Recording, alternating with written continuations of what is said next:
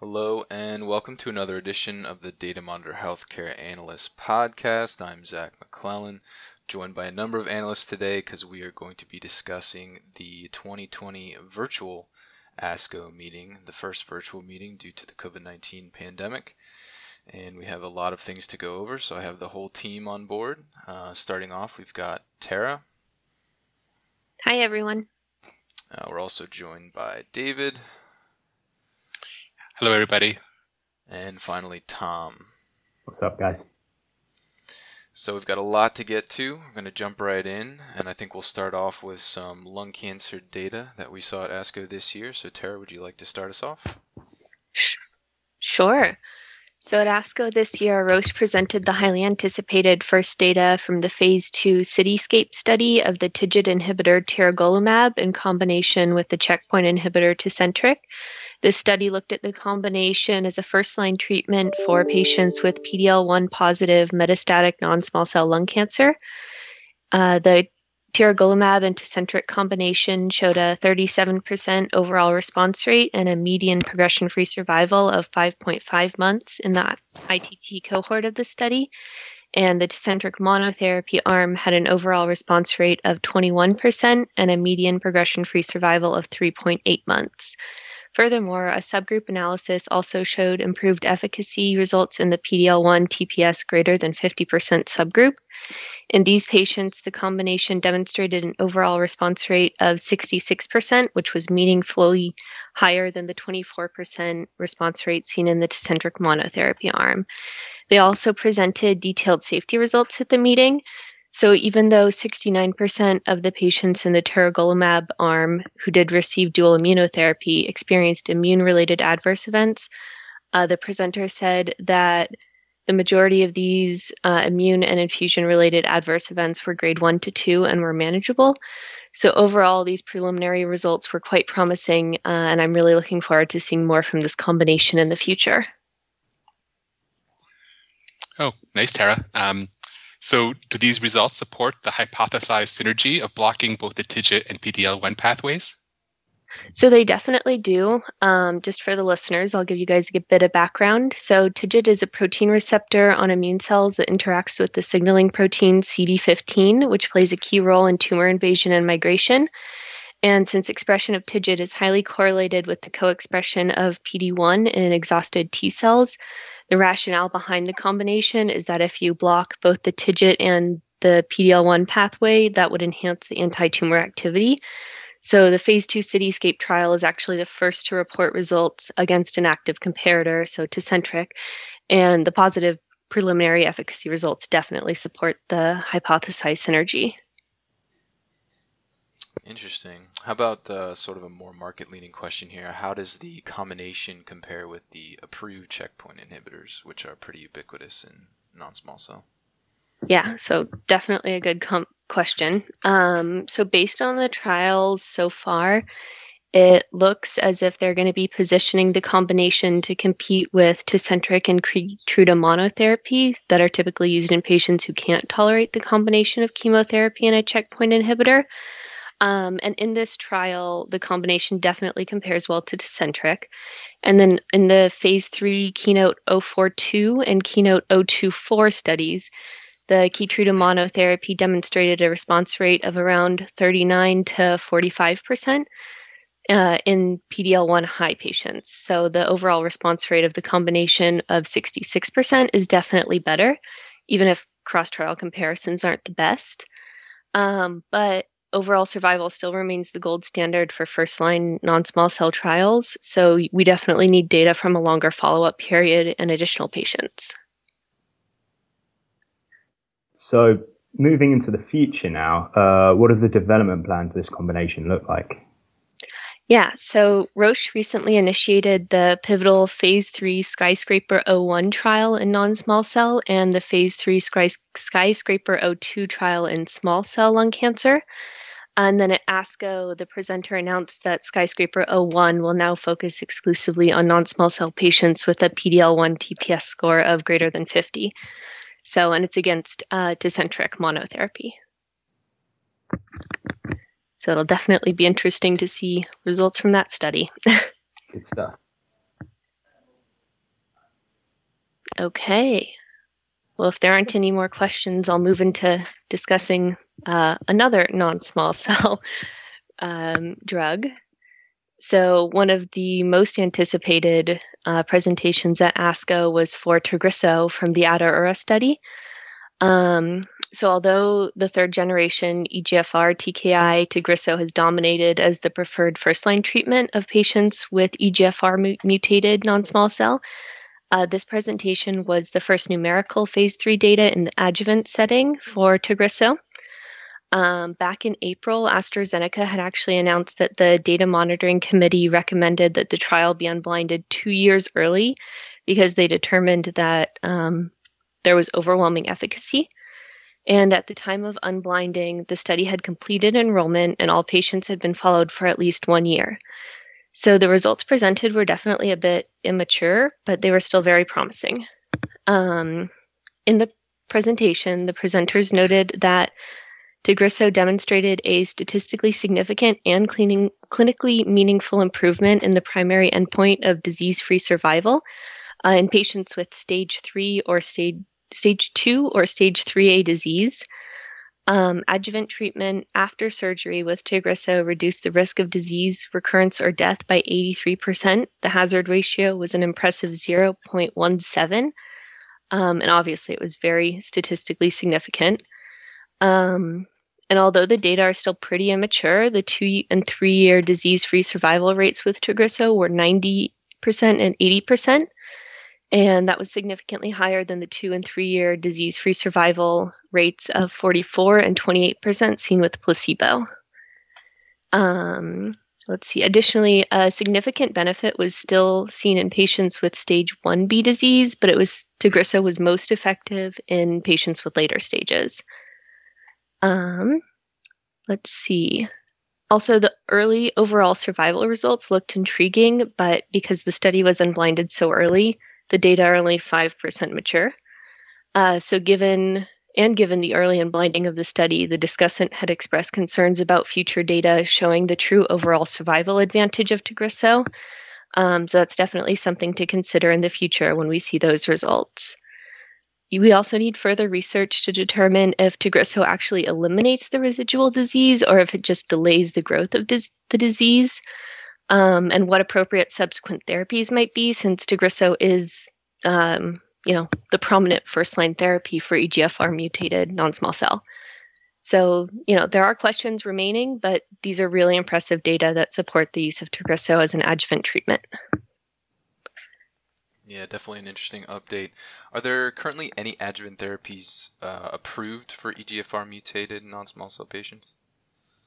So currently there's only adjuvant cisplatin-based chemotherapy. It's the standard of care for stage 2 to stage 3 non-small cell and for select patients with high-risk stage 1B disease. So there's not any branded therapies.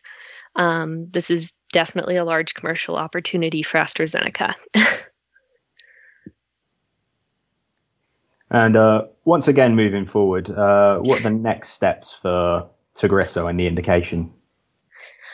So right now, they definitely need longer-term survival follow-up data, but AstraZeneca is actually discussing the data that they currently have with regulatory authorities in order to determine if disease-free survival is sufficient to support filings or if they're going to have to wait for the standard overall survival data. But if the FDA does say that the disease-free survival data is enough, I think AstraZeneca is going to probably file by the end of the year. Wow. Are there any potential competitors for this setting? So historically, this has been a really hard space to break into. Tarceva, another EGFR TKI, was in development as an adjuvant treatment in the phase 3 RADIANT trial, but unfortunately the trial failed to meet the primary and secondary endpoints. There was some evidence of efficacy in the EGFR mutated subgroup, but Roche didn't initiate any other trials. So right now, any competition is just in early stage trials, so Tagrisso would be able to pretty much dominate for a while. Nice. All right. Thanks, Tara. I think we can move on to another area, or another indication. Let's move on to, I believe it's bladder cancer. And Tom, would you like to take us through that? Yep. bladder cancer, or urothelial carcinoma to be precise. So we have the first numerical results from avelumab in JAVELIN Bladder 100. So avelumab was already approved in bladder cancer about 3 years ago after a much smaller study. But these results are significant because it's the first findings for a PD-L1 inhibitor in the maintenance therapy setting of urothelial carcinoma. And the results seem to be good. So we have a 7-month improvement of overall survival over basic supporting care alone, best supporting care alone. And it also appears that PFS has improved, although we haven't quite seen numerical results for that, only a hazard ratio, which looks good so far, but we'll have to wait for data to mature before we can make any more complete appraisal about that. So this means that Bavencio, after playing very much second fiddle to other PD-L1 inhibitors in the disease, might have found itself a new niche within urothelial carcinoma where it is relatively unchallenged. Interesting. Yeah, I was wondering if you could maybe expand on that a little bit. How has it been performing in the indication prior to this announcement? Do we have any idea? Yes. So we have. It was approved in 2017, as I mentioned, in second-line metastatic disease, and unfortunately, its approval there has been fairly subpar because of the prevalence of various other PD-L1 inhibitors, such as Keytruda and Tecentriq, which were approved based off far larger pivotal phase 3 trials and are more familiar to physicians. So this very much will allow Bavencio its own mostly unchallenged niche. And so, what is the significance of the findings in maintenance therapy? Well, currently, there's no new treatments available for maintenance therapy in urothelial carcinoma. It was due to this that the FDA granted Bavencio a breakthrough status in bladder cancer, and so I think as this data matures, if it still looks good, we'll probably see an expedited approval. Interesting. Are there any other competitors in this treatment setting, perhaps on the horizon? As of yet, no, especially not any other PD-L1 inhibitors, which was their main obstacle for success in second-line disease. However, there is an ongoing phase 3 Potomac trial of Imfinzi durvalumab as a induction and maintenance therapy.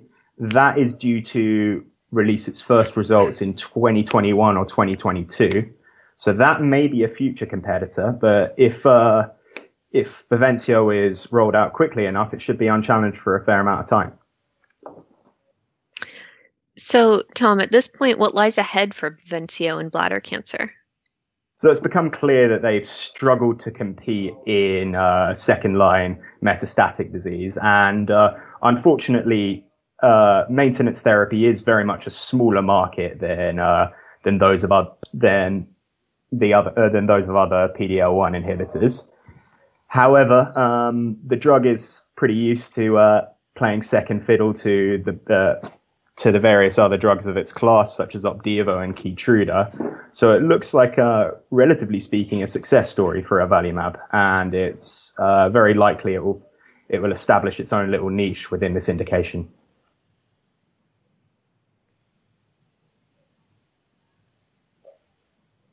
All right. If there are no other questions, do you want to take us into the next topic or event that you'd like to discuss, Tom?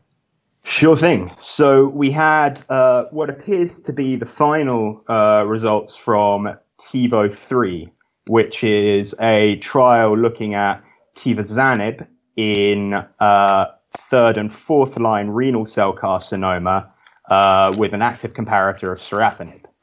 Now, it has reached its primary endpoint of progression-free survival, but crucially, its overall survival is actually inferior by several months to sorafenib. And this is interesting because this might be the end of a long saga between the sponsors of tivozanib's development and the FDA, with regulatory issues going back several years now. All right. What's the mechanism for tivozanib? So it's a tyrosine kinase inhibitor, but unlike a lot of the other TKIs present in renal cell carcinoma, it acts solely on VEGF receptors. And it's hypothesized that would give it a greater deal of specificity and also maybe reduce toxicity. That appears to be the case, but there are other concerns which regulators have pointed out. So tivozanib was approved several years ago in Europe. Why is it not approved in the US yet? So it was approved in Europe based off their earlier trial, also using sorafenib as an active comparator, TIVO-1. And that was in first and second line renal cell carcinoma. Now, very much like TIVO-3, TIVO-1 reached its primary endpoint of a superior PFS to sorafenib, but again showed actually a shorter overall survival to sorafenib. And while that appeared to be enough for the EMA, the FDA took great issue with this and did not approve it. Okay, interesting. Thank you. Is tivozanib still trying to get approval in the US?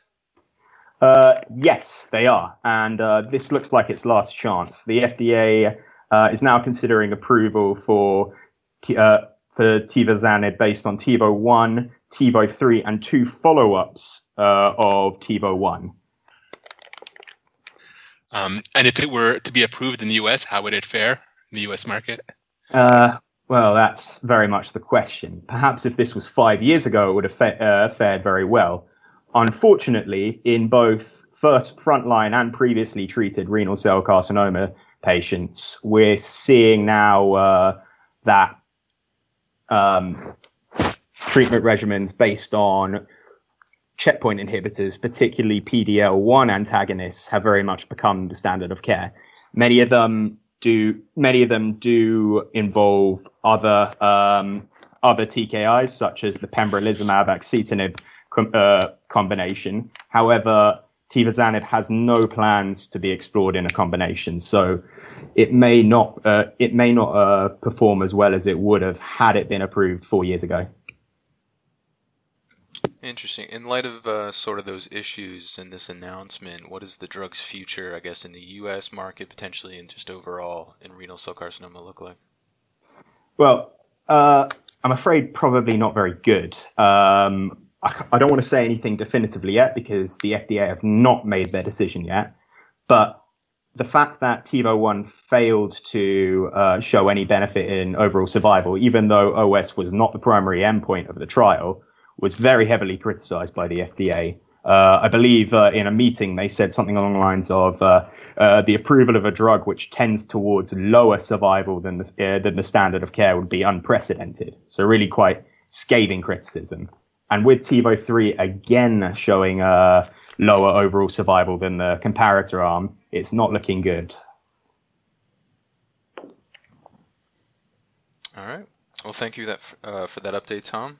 I think we can move on to some, I believe, heme indications. David, over to you. Yeah, so my first abstract is on AML. This is abstract 7506 for Takeda's Pevonedistat. Pevonedistat is the first and only inhibitor of the NET8 activating enzyme and disrupts proteasomal degradation of select proteins, including some involved in DNA repair. At ASCO, we saw results from a phase 2 randomized trial comparing pevonedistat combined with azacitidine to azacitidine alone in frontline patients with either higher risk MDS, higher risk CMML, or low blast AML. This trial was designed to support accelerated regulatory approval for pevonedistat, but it reported mixed results. So any regulatory submissions will now have to wait for results from a phase 3 trial. So I said, there's mixed results. So maybe start with the bad news. In the intensive treat population, which includes all three types of patients, the trial failed to meet both the primary endpoint of overall survival and the secondary endpoint of event-free survival. Overall survival was 22 months for the combination versus 19 months for azacitidine alone, with a hazard ratio of 0.82. So there was a trend for increased overall survival, but it was not very strong, and it wasn't statistically significant. For the secondary endpoint of event-free survival, there was a more substantial trend favoring the combination arm, with event-free survival of 21 months versus 11 months, and a hazard ratio of 0.66, but again, it was not significant. When investigators looked at the different subgroups of patients, overall survival was still not significantly improved in any of these subgroups. However, both the MDS and the AML subgroups showed, again, numerical improvements in favor of the combination arm. For the MDS subgroup, it was 24 months overall survival versus 19 months with a hazard ratio of 0.70, while for the AML subgroup, it was 21 months versus 17 months with a hazard ratio of 0.49. The CMML subpopulation fared the worst, reporting an overall survival hazard ratio of 4.3, and so this combination does not look very promising for CMML. The better news is that event-free survival was significantly improved in the MDS subgroup of 67 patients, with the Pevonedistat combination arm reporting an event-free survival of 20 months versus 15 months for the azacitidine arm, with a hazard ratio of 0.539. For the AML subgroup, the event-free survival definition was equivalent to overall survival, and so no event-free survival results were presented. And then for the CML population, they did not fare well on event-free survival either, reporting a hazard ratio of 7.5. With regards to the next steps for Pevonedistat, there is an ongoing phase 3 trial that is similar to this phase 2 trial. The trial initiated in November 2017 and has an estimated primary completion date of November 2020. The trial is enrolling first-line patients, again with high-risk MDS, CMML, and low-blast AML, and the primary endpoint is event-free survival. So for now, we have to wait and see if the event-free survival endpoint can be met in a larger trial.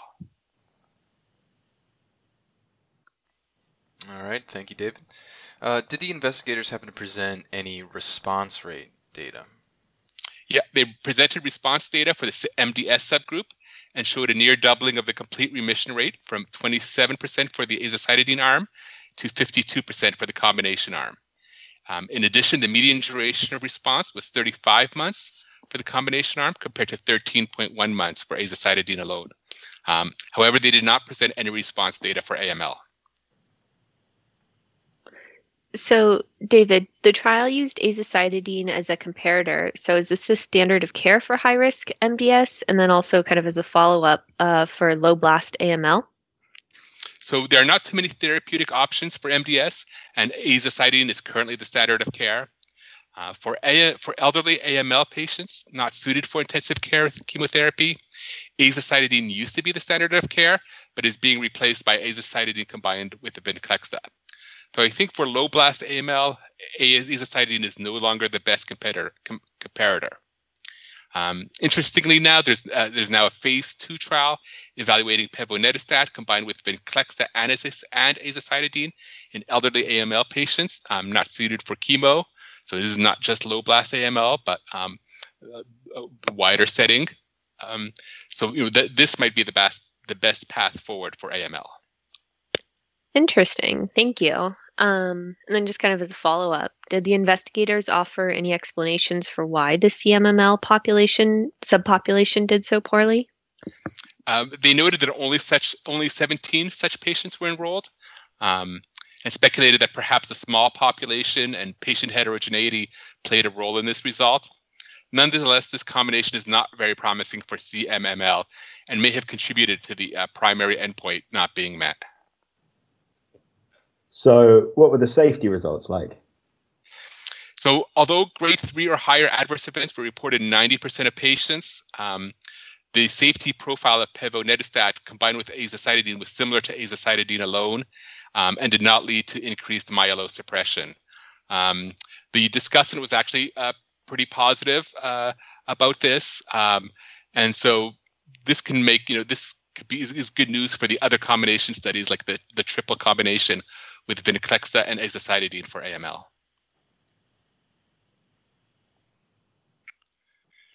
All right. So if there are no other questions, I'll now go ahead and move to multiple myeloma. This is abstract 8504 about Bristol Myers Squibb's BCMA-directed CAR T therapy orva-cel for relapsed refractory multiple myeloma. Orva-cel, also known as JCAR H125, is being evaluated in EVOLVE, a phase 1/2 trial enrolling heavily pretreated multiple myeloma patients. Aside from the orva-cel data, we also saw updated data from 2 other BCMA-directed CAR T therapy, Bristol Myers' other CAR T offering, ide-cel, and J&J's J&J4528. So similar to the trials for the other 2 CAR Ts, the EVOLVE trial enrolled patients with a median of 6 prior lines of therapy, with 94% of patients being refractory to the 3 major classes of multiple myeloma therapies, namely a protease inhibitor, an immunomodulator, and an anti-CD38 antibody. So these are patients without too many other options. At ASCO, we saw results from the final 3 doses of the dose escalation part of the trial. So we saw results from the 300, 450, and 600 million cell dose, with the 600 million cell dose selected for the dose expansion part of the trial, which is still ongoing. As seen with other CAR T therapies, the responses improved as the dose increased. And across the 3 doses, 62 patients were evaluated, and the overall response rate was 92%, with complete remission, including stringent complete response, seen in 36% of patients, which is just exceptional for these patients. Usually in these heavily pretreated patients, we'll see a stringent complete response rate of 1 or 2%. So 36% is great. At ASCO, the investigator noted that the median follow-up in the 600 million cell dose, that highest dose, was just 2.3 months. And so some of the partial response or very good partial responses may still deepen into complete responses. Patients with a partial response or better at month 3 were evaluable for MRD negativity. And in the 25 patients evaluated, 84% were found to be MRD negative. In the 300 million cell cohort, median progression-free survival was 9.3 months, but was not yet reached in the other cohorts. In terms of safety, kind of something we always look at for CAR T therapies, the rate of grade 3 or higher cytokine release syndrome and grade 3 or higher neurological events were each at 3%. Macrophage activation syndrome, or MAS, is emerging as an adverse event related to CAR T therapy and is associated with severe cytokine release syndrome. So MAS was seen in 5% of patients, and there was 1 case of grade 5 AMS in the context of grade 1 cytokine release syndrome. So this side effect will need to be monitored closely going forward. So overall, these are terrific responses for these heavily pretreated patients. But still, the feeling at ASCO was that, given the expense and complexity of CAR T therapy, we need to have long-lasting remissions, in 20 to 30% of patients. We need to have that tail, and it would be nice to also be able to double or triple progression-free survival for those that cannot be cured. For orva-cel, it is still too early to determine if we have achieved these objectives, but these will be looked at closely as results come in from the phase 2 part of the trial. So David, those results were pretty promising, but how do they compare to the 2 other BCMA-targeted CAR Ts? They're pretty comparable to what was seen for the other 2 CAR T therapies. So the 92% overall response rate compares to the 100% overall response rate seen for J&J4528 and the 73% overall response rate seen for ide-cel. The rate of complete remission, including stringent complete remission, was 36%, which is comparable to the 33% rate seen for ide-cel, but not as high as the 81% rate seen for J&J4528. I will add the caveat there that these weren't exactly the same patient populations. I mean, they were all heavily pretreated, but there could be differences that might explain these differences in complete remission rates. Finally, the MRD negativity rate of 84% compares to the 94% rate seen for ide-cel and the 81% rate seen for J&J4528.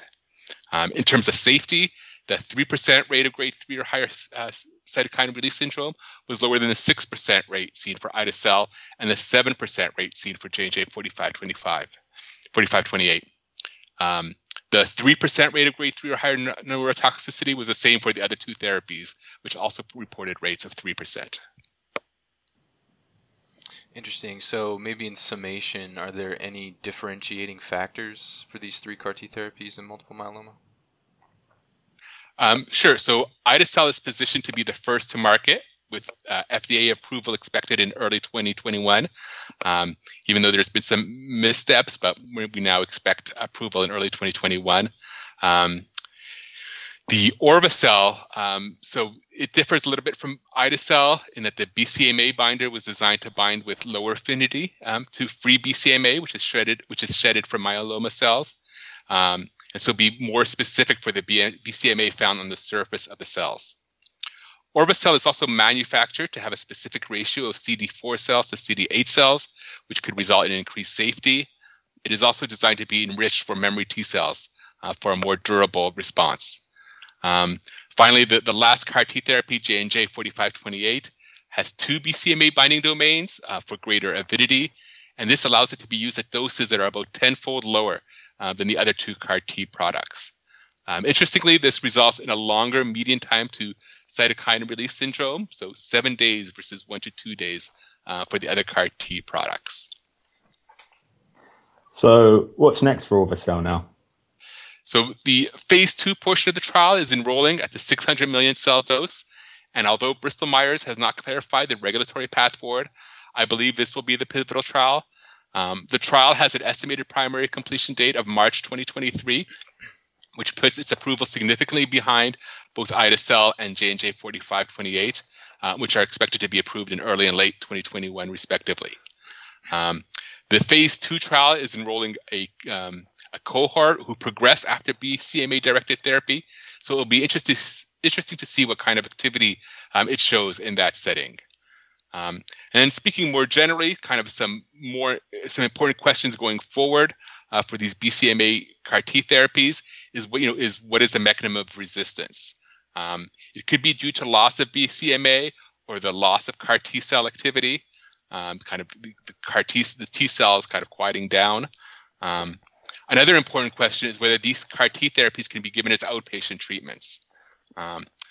Finally, some of the BCMA bispecific antibodies, although further behind in development, have shown promise. So it'll be interesting to see how they measure up to the CAR T therapy. All right, thank you, David.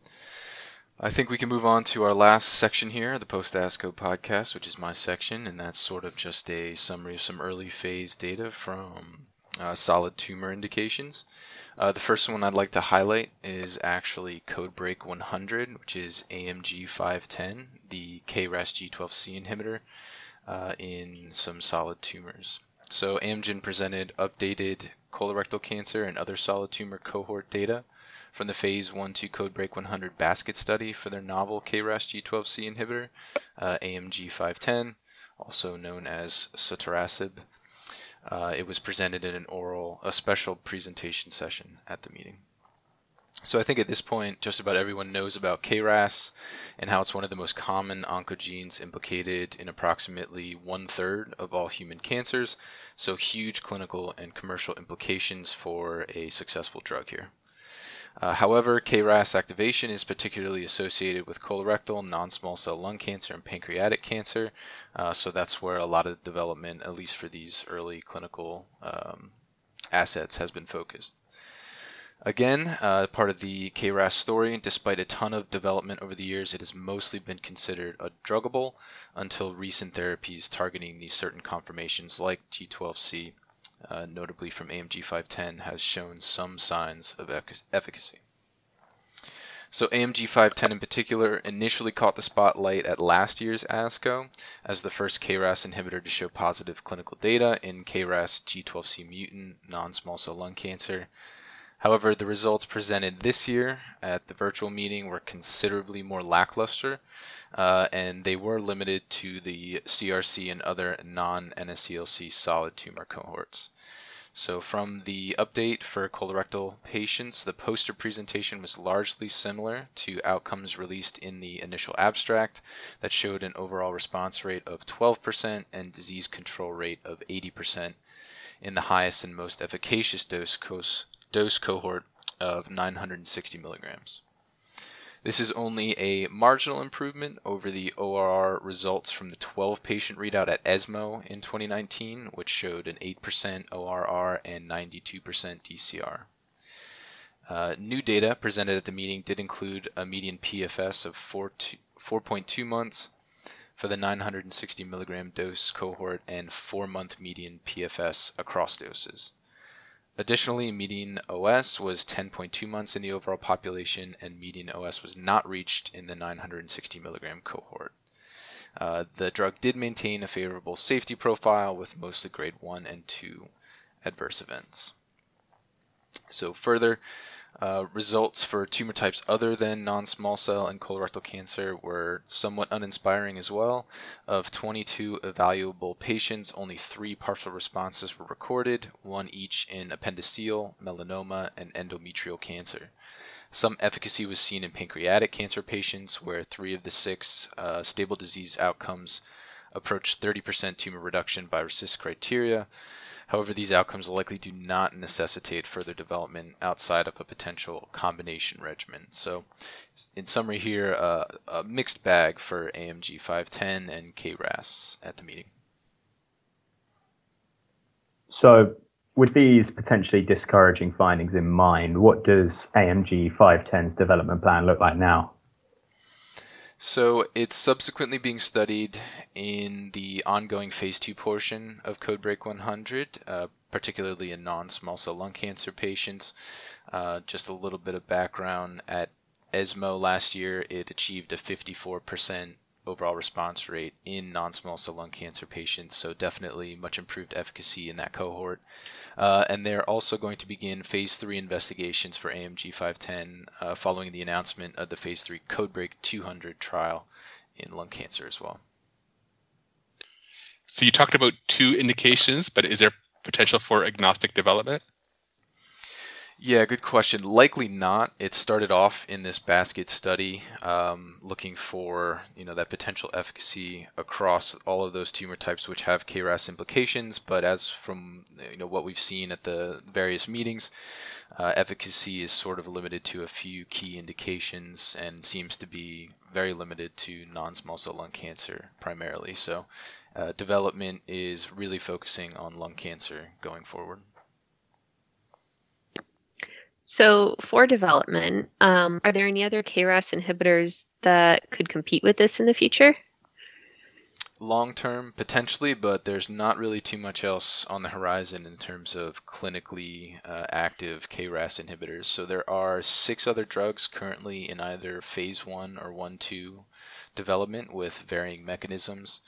I believe the most advanced is Solenside's SIG12D loader, which is a miniature biodegradable polymeric matrix that encompasses an anti-KRAS G12D siRNA drug. And I believe that's in phase 2 for pancreatic cancer. So not a direct competitor at the moment, and there are some drugs in early phase development, but AMG is the most developed at this point.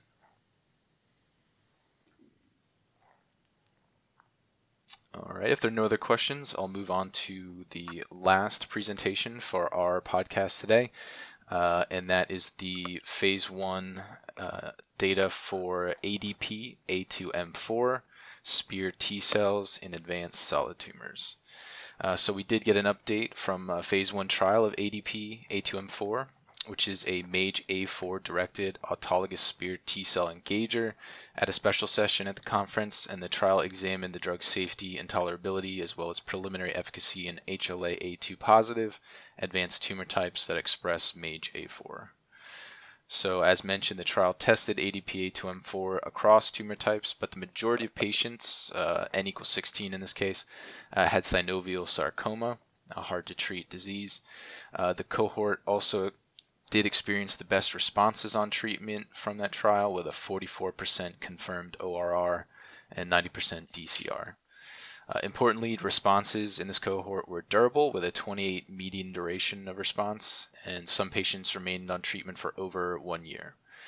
Synovial sarcoma patients treated with ADP-A2M4 also achieved a median PFS of 20 weeks, while median OS had not been reached at the time of data cutoff. So the drug was also reasonably well tolerated.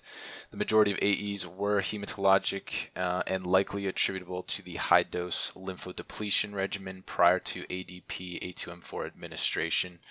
Among these patients in the safety population, there were high rates of grade 3 or greater lymphopenia, leukopenia, neutropenia, as well as anemia, which occurred in 97, 92, 89, and 63% respectively. Additionally, 2 fatal grade 5 serious AEs of aplastic anemia and cerebrovascular accident occurred. This actually led to changes in the protocol to include a less intense lymphodepletion regimen and a lower age cutoff. However, immunotherapy-associated AEs, so AEs associated with therapy itself, were relatively on par with other cell therapies. Grade 1-2 cytokine release syndrome, for example, occurred in around 50% of patients, and grade 3 or higher CRS occurred in only 5% of patients. And finally, another hallmark of these type of treatments, serious neurotoxicity only occurred in 1 patient, which is around 3% of the overall population. Fantastic, thank you. So just for the benefit of the listeners, could you define what SPEAR T cells are?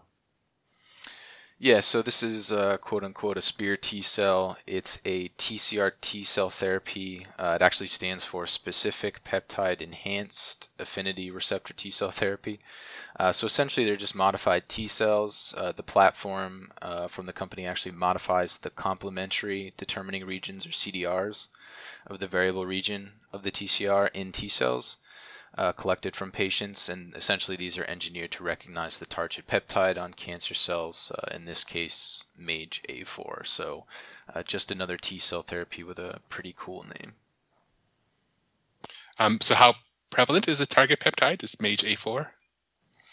The prevalence actually varies by tumor type, of course. Some of the highest frequencies are estimated to occur in around 88%, 73%, 70%, and 58% in synovial sarcoma, bladder, melanoma, and squamous lung cancer, respectively. So pretty high prevalence in some key indications. So what's next for ADP-A2M4's development? Yeah, so these are early phase data, but Adaptimmune believes these results support their ongoing phase 2 Spearhead-1 trial as registrational, and that trial is testing ADP-A2M4 in advanced synovial sarcoma or myxoid or round cell liposarcoma, and that trial has top-line results expected later this year, so potentially some positive outcomes forthcoming here. And if nobody else has any other questions, that's pretty much going to do it for this edition of the podcast. I want to thank everyone for listening.